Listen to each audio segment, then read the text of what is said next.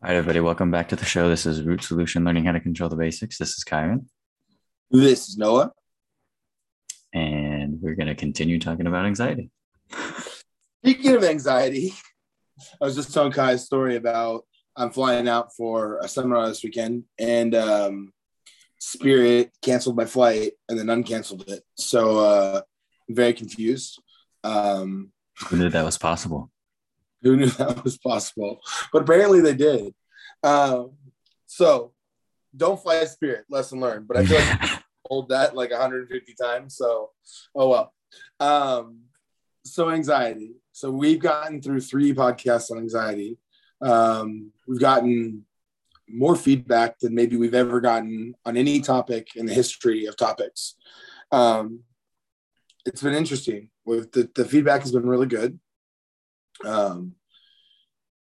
People have said a few different things. I've heard things that range all the way from great information, thank you, to one that kind of got to me, which was that I maybe could be a little more sensitive towards the topic. And so I want to be clear here, guys. Unfortunately, when you go through things from the scientific perspective, you take the human aspect out of anxiety. And so when I'm talking about anxiety, I'm talking about this categorically. I'm not talking about this from a perspective of a human. A person that's struggling with anxiety is struggling with anxiety. Like they're just that, right? And I understand that anxiety is not a simple solution, nor is it just as easy as like just go work out, right? It's a far more complex ideal than that. The reason I want to say this up front and want to try to be as clear about this as I can is I think anxiety is a problem for people and can be problematic in people's lives. I do not believe that anxiety is a simple solution. My hope in offering the information that I've been giving people as far as anxiety is concerned is that they can better understand what anxiety is and understand that it can be useful and be used in a useful manner. For me, when I had anxiety before it became depression, I didn't really understand what signals were in my body were telling me, right? And so without understanding them, I didn't know how to make change, right? And so for me, I needed to hear anxiety and then realize what it was. And so I still get anxiety. It happens on a regular basis. For me, I have to step back and I have to really deeply evaluate why I have the anxiety and what it means. And this is what I'm hoping to get across here, guys. The emotional component of anxiety is tough. It's not fun. It's unwavering. And it can become depression very quickly. I was on Facebook the other day. I know that's rare because I always joke that I don't go on Facebook. But I had a Facebook memory pop up, and it was me 6 years ago. So it was me, my now ex-wife, and my daughters taking like a family portrait. And my daughters are these cute little babies. God, they're so fucking cute. But I looked at myself, right? And I was overweight. I was pale, like see-through, like transparently white, right? And those of you that know me, I'm never like that. I just didn't look like myself, right? That was the heart and depth of when I was my own most anxious and when I was my own most depressed, right? Like literally the depth of it. I could not have been more unhappy. And I was holding 2 beautiful baby girls were the greatest gift of all time. In that moment, everything should have been perfect, right? But my anxiety and depression kept me from enjoying those moments. And so I looked at a picture of myself recently. I went to California Adventure with my girls on Sunday, which, by the way, so fun. And my complexion is darker. My smile is bigger. I'm thinner. Everything about the picture looks happy and joyful. And the thing is when I was able to step out of that anxiety and depression, I was able to enjoy moments, right? And my life isn't perfect by any means. I still have anxiety, but now I understand what anxiety is, right? And it's a function promoting change when I feel uncomfortable. Now, creating change is hard. And sometimes I guess wrong and I do things and I still have anxiety. But what I do at that point is I circle back to that anxiety again. And I ask myself again, am I being true? And do I understand what I need? Right. And that's what anxiety ends up being, right? Like, personally, that's my belief as to how to deal with anxiety, is to constantly circle back and ask yourself, how do I feel? And based on how I feel, do I need to create change? So I want to be clear with everybody that I don't think anxiety is something that's just easy and willy-nilly to deal with. And I understand that it can be debilitating and crippling. I also realize that looking in the mirror is not fun and really, really, really difficult and can take time. All those things I understand and I'm sensitive to. So I just want to make sure I get that out there. Kai, have you had any sort of feedback, or have you had any sort of, or do you have any thoughts as to what I just said? Yeah, I mean, one piece of feedback was listening to anxiety gave her anxiety, but hopefully this episode will help. But yeah, I mean, as you were talking, I kind of was thinking about how people deal with anxiety, and one of the things I was thinking about was there's 3 different ways that we can go about dealing with things, right? So there's avoidance, there's letting it happen to us, and then there's making a change, right? And so I think most people are either avoiding it or they're letting it happen to them. And so to your point of, taking a step back and really realizing, like, what does this anxiety mean? What is it? Like, why is it happening? What's the situation? How is it affecting you? And then being able to make that change. So a lot of times what I'll tell my clients is to take that moment of time where the anxiety is happening and use that as an opportunity to make a change.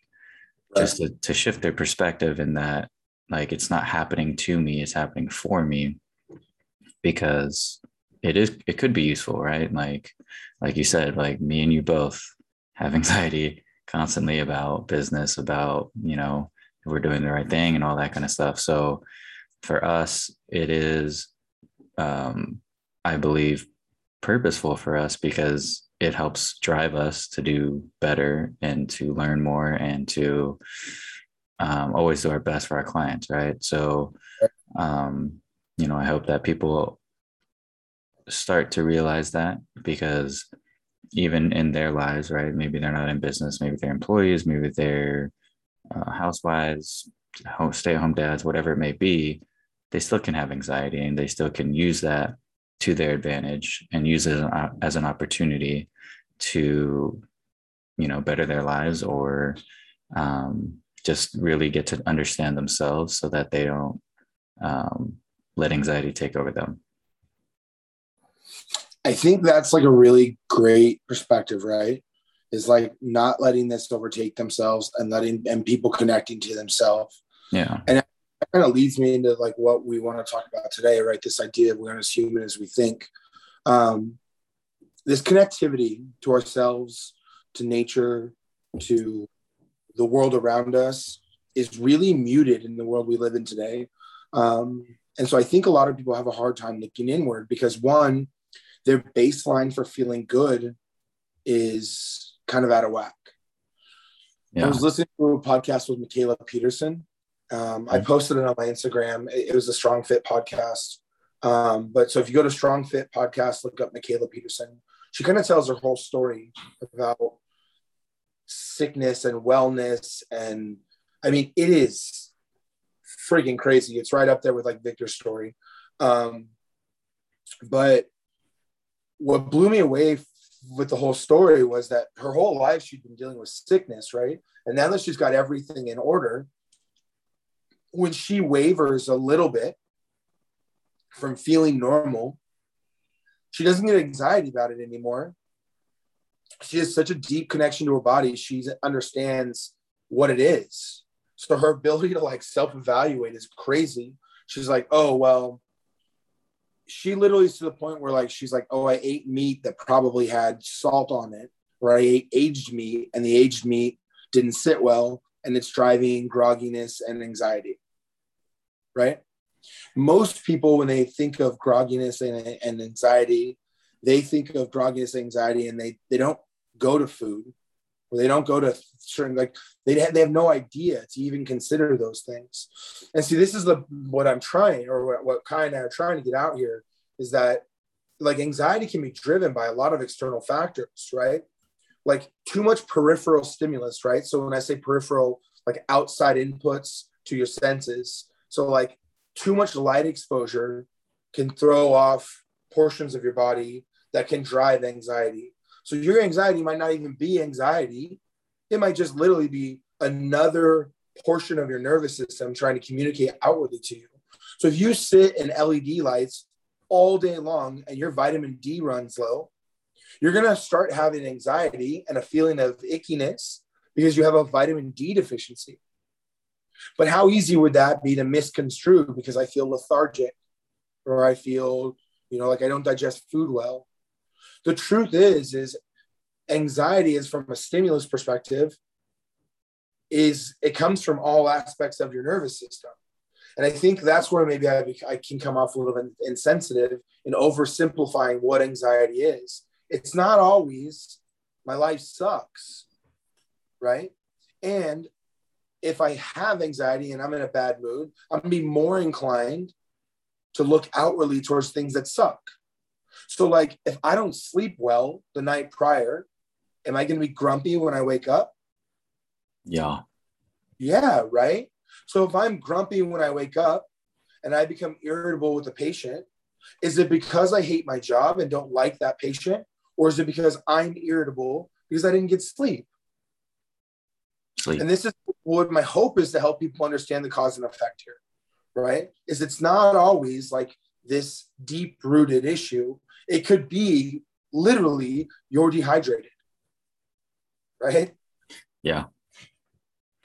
Yeah, I think that, as you're talking, I was thinking about how there's all these quote unquote gurus or health experts that give the masses a sense of meaning, right? So kind of what I mean by that is when something's wrong, our brain immediately goes to like, I need to find meaning as to why this is happening, what's going on. So then you say, oh, I feel groggy, I feel brain fog, I feel tired all the time. And then you go to the doctors and they're like, oh, you're stressed, right? Oh, okay, I'm cured. It was just stress, right? But there's no, how do I fix that? Why am I stressed? What does the stress look like? Like all these other factors that need to be addressed. It's just, oh, you're stressed, right? Here's some medication. But there's no deeper meaning. So then people are stuck, right? And then they use that as their, I don't even know how to explain it. It's just like they feel, I guess they feel more security when they hear, oh, it's just stress, right? So then they can just blame it on stress, as opposed to, well, why did I sleep bad? Did I look at my phone or my iPad or my computer or TV right before going to bed? Do I use watching movies to go to sleep? Do I, have to get up every single 2 hours when I'm trying to sleep? Like all these other things that could help them solve the problem. Yeah. Or worse than that, right? Is it that the only time I really get time to myself to think all day is right before bed? Because that's really the only time in my life that's borderline meditative and quiet.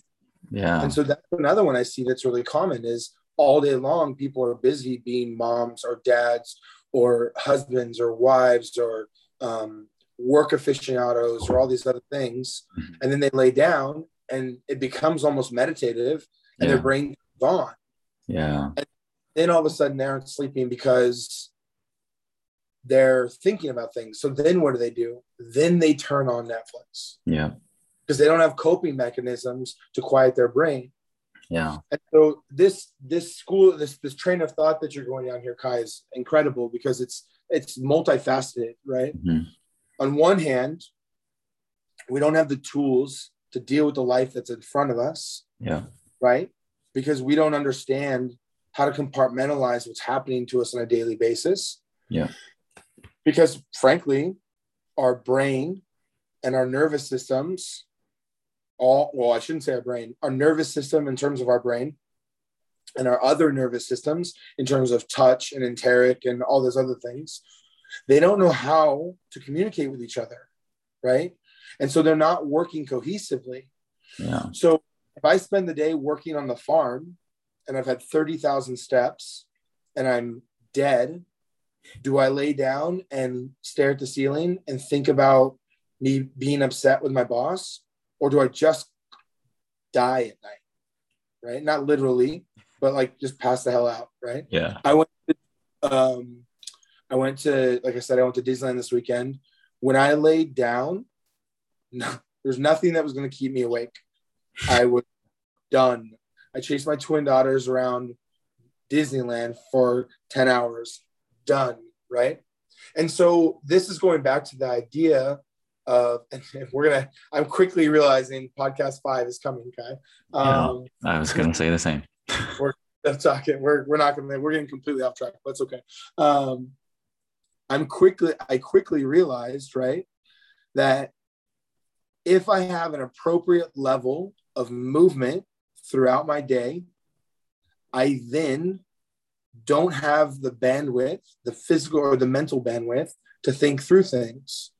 So my question to you, the listener, is, am I lamenting and overthinking because I haven't reached physical exhaustion? Now let's go the other route with that, right? Let's flip that. What if you are the person that's at physical exhaustion, but your circumstance is so difficult and so unwavering that you can't sleep through the exhaustion? You literally can't wear yourself out, because that's a feasible reality as well, right? Where my life is so difficult and there's so many things that are triggering and problematic in my life that are complex, that no matter how hard I work, I can't go to sleep, right? So this is the issue with this thought process. Is it is really, really convoluted and complicated. There's a lot to it. It's not the same for everybody. And so trying to generalize anxiety from a perspective of like what's happening is really difficult, because the truth of the matter is everyone's anxiety is their own, and it's their own circumstance. And so the hope with teaching you the biological stimulus behind it, the science as to why we're doing it, is that you can look in the mirror and evaluate your circumstance and ask yourself these questions. Because the truth is when you go to a doctor and you say, "Hey, Mr. Doctor, I have anxiety," the doctor is not trained in how to deal with the psyche, right? So they're only going to be able to go down their checklist. A really good doctor might refer out and say, "Hey, I don't know, but this is someone who could help you." Well, kind of, I've already talked about the difficulties and the complexity of referring out as a practitioner. There's a podcast about that, guys. It's hard. It's not as easy as just like, "Hey, go see someone else," right? Because there's a lot of other stuff there. There's ego. There's licensing. There's all kinds of crap there, right? So the truth of the matter is I have this anxiety, and my anxiety is very specific to myself. And maybe it's my life is really, really, really fucking hard. I have triggers all over the place that make it difficult for me to deal with my life at hand. I can't sleep. By not sleeping, I wake up groggy. Waking up groggy means I'm going to be grumpy. Being grumpy makes interactions worse. Interactions being worse triggers my anxiety. And now we're in this vicious cycle, right? And so I have this anxiety. It's making things worse. It's making life harder. So then guess what? I look for sympathetic fixes. Again, we have a podcast about that. But I start looking for external inputs to make me happy. Well, sugar drives serotonin. So serotonin makes me happy. So let's have some sugar. Boom, I got a serotonin spike. Now I feel good. Or boom, I'm going to take some sort of drug, or I'm going to smoke some weed to downregulate. But then you become again in this vicious cycle, right? And so going back to this doctor perspective that Kai just offered, parceling care the way it's created, which is like we have doctors, we have psychiatrists, we have therapists, we have physical therapists, we have all these people that all do different parts of the body.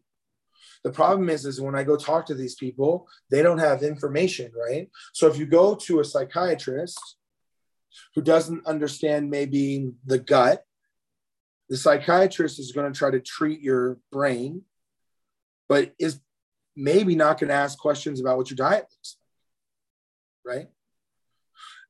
And so, okay, so we've now treated the brain, and now you're on anti-anxiety medication, except that's not the problem.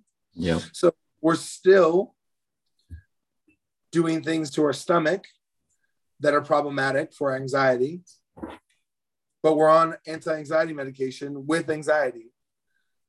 So now what? Right? So, okay, so now we're like, okay, this isn't working. So I'm going to go see a doctor. Something must be wrong with me. Well, doctor still doesn't understand the gut very well. That's not what they do for a living, especially a general practitioner. So now the general practitioner just changes your anxiety medication. Try something different, right? So now, okay, I've seen a doctor, I've seen a therapist, I've seen maybe a family therapist, I've seen all these things, and none of them have helped. I still have anxiety. What if it's as simple as I can't digest the type of food that I'm putting in my stomach, right? Yeah. And it could be that simple, right? Yeah. Kai, what are your thoughts? Yeah, I mean, I love where you're going with this, because I literally just picked up a book that talks about, and don't judge me, I do this because of my clients. It's called In the Flow by Alisa Vitti, and it basically talks about women's cycle and how it and hormonal their hormonal cycle and all that kind of stuff, and how food affects their cycle, how how we talk about fasting, right? Women should not fast, especially during their cycle, because it messes up a lot of hormones and things like that. But I'm just starting the book, but I mean, just the idea that, I mean, like we talk about circadian rhythms, right? So women have a different kind of circadian rhythm and biological rhythm for them because of their 28-day cycle, right?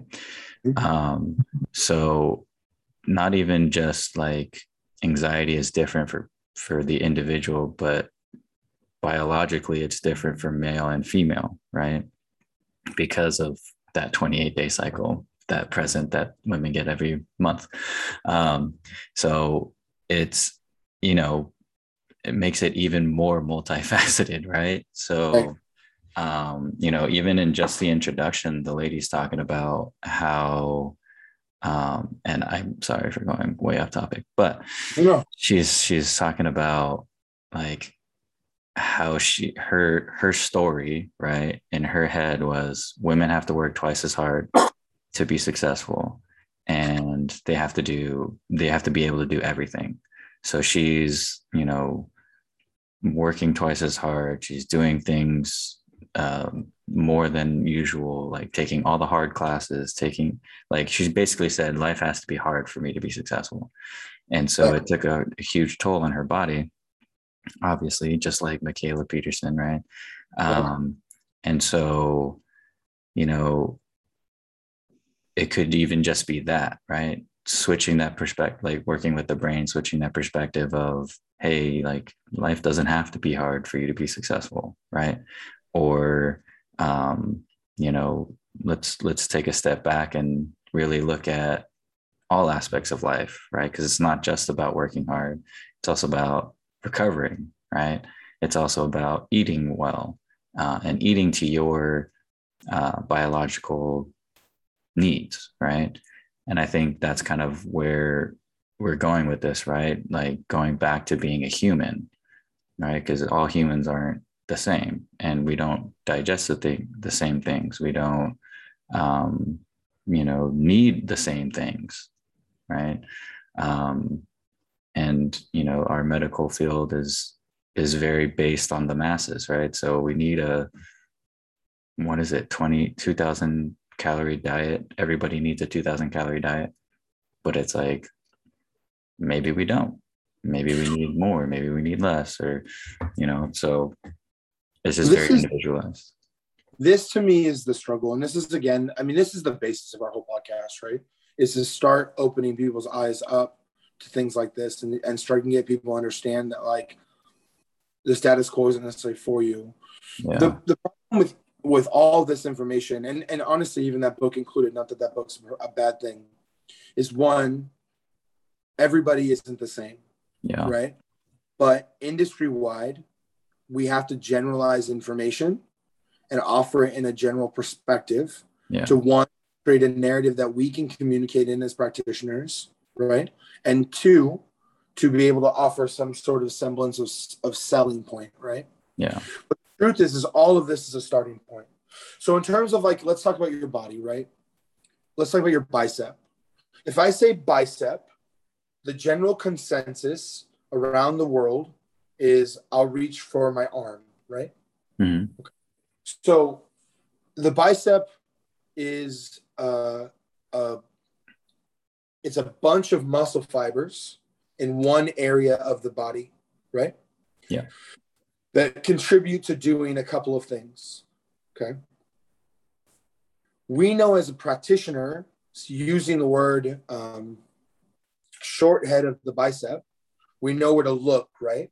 From an art perspective. Does that mean that everybody's short head of their bicep looks the same, functions the same, and acts the same? No. Absolutely not. People can have damage. They can have developmental changes to that issue. It can be completely different. So what we have to think about in terms of an industry, as well as just general people, is that the bicep is a reference point to then work off of. Yeah. But I still have to evaluate every bicep independently because they aren't the same. The truth is the book that you read, right? The information is good. It's great information. It's an incredible starting point from a reference perspective. Yeah. But it does not mean that everybody's the same. So are men and women different hormonally? Absolutely. Are women's hormonal profile going to change, alter, and shift? Yes. Can we industry-wide agree that women have a hormonal profile that builds on itself daily versus men's that resets daily? Yes. Things we know to be true. Okay. Are all women's hormone profile the same? Absolutely not. Are all women's guts the same? Absolutely not. So this idea, like, okay, women shouldn't fast. Sure. I would say on a regular perspective, women should not fast. They carry more body fat for a reason, right?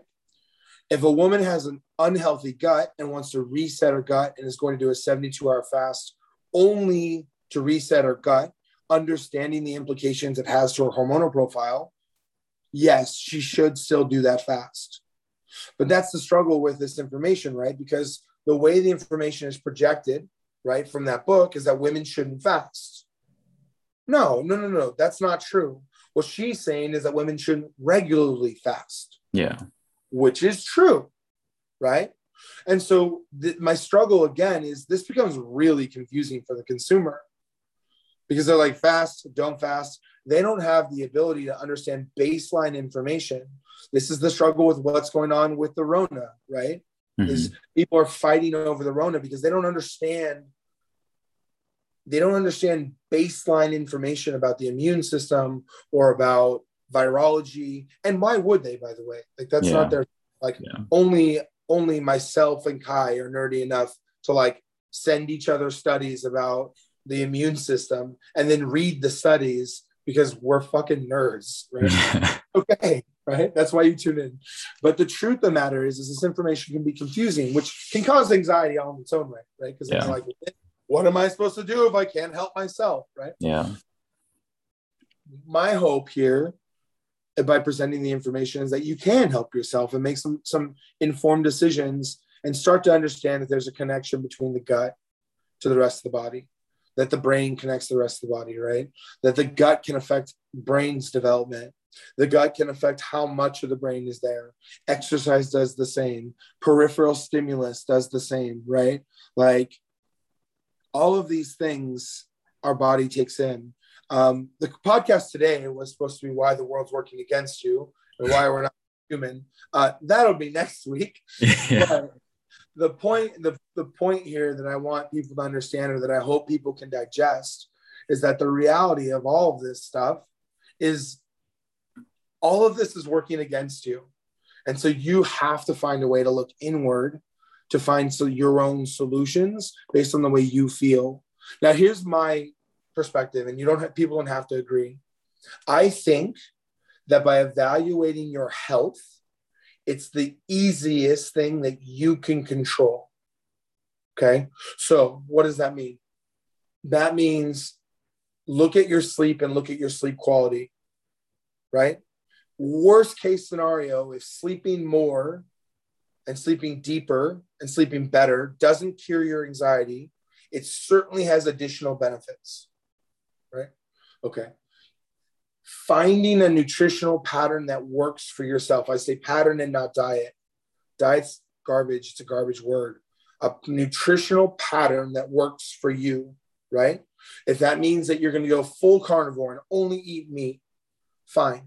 If that means you're going to go vegan, fine. If you're going to go keto, fine. If you're just going to concentrate on eating foods that are of nutritional value, I like that probably the best, right?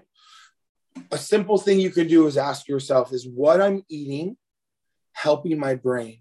And asking yourself that question every time you eat is going to make a really big difference towards making change to help yourself. So that said, right, we know that like drinking a Coke probably isn't going to service our body nutritionally. We know that as a backup plan, an apple is probably safer, right? Now, that's complex. Because if I eat an apple and I feel like shit, well, then maybe an apple's not great for you, right? And that's why I say finding a nutritional pattern that works for you, right? Try to find the best possible water quality you can.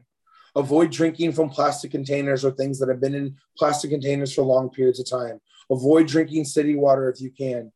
Spring water is ideal. Filtration systems in your home is not a horrible idea, right? Do your research. I have a Berkey and I love it.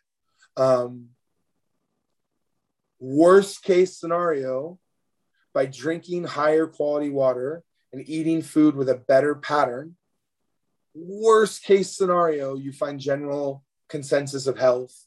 You have higher immune function. You'll sleep better. You'll look better, right? Yeah. Exercise. Minimum standard for exercise is move for 30 minutes a day. What that looks like to you, I don't know. Do something that serves you, that feeds you emotionally and makes you happy. If that's hiking, great. If that's dancing, dance. Like, I don't care what you do. Just move a little bit. If you want to sprint head first into a wall, fine. I don't recommend it, but you're more than welcome to do so. If you like to lift weights, right? I have opinions on all of these things that I'm talking about, but the truth is, this is the truth, is finding the connection to your body is going to serve you to some degree, right? All of which will serve you more than taking medication that maybe doesn't suit you. Now, here's the thing. If those things are all in order, and then you decide you want to take medication, do it. I don't think medication is bad. I don't think it's problematic. I think medication without an end plan is an issue. But I don't think that taking anti-anxiety medication is a problem. I don't think it should be your solution. It should be a way to create solvency, right? And so this is what I kind of plead with people with, is like, listen, do the minimum requirement to just be a healthy human being. Next week, we'll talk more about that. But I think if we can start there, that at least gives us some sort of perspective on finding well-being. And I promise you will find solvency to some degree with anxiety and depression if you do those basic things. Typically, healthy people, really healthy people, aren't anxious and don't have issues with depression. Right? Thoughts, Kai?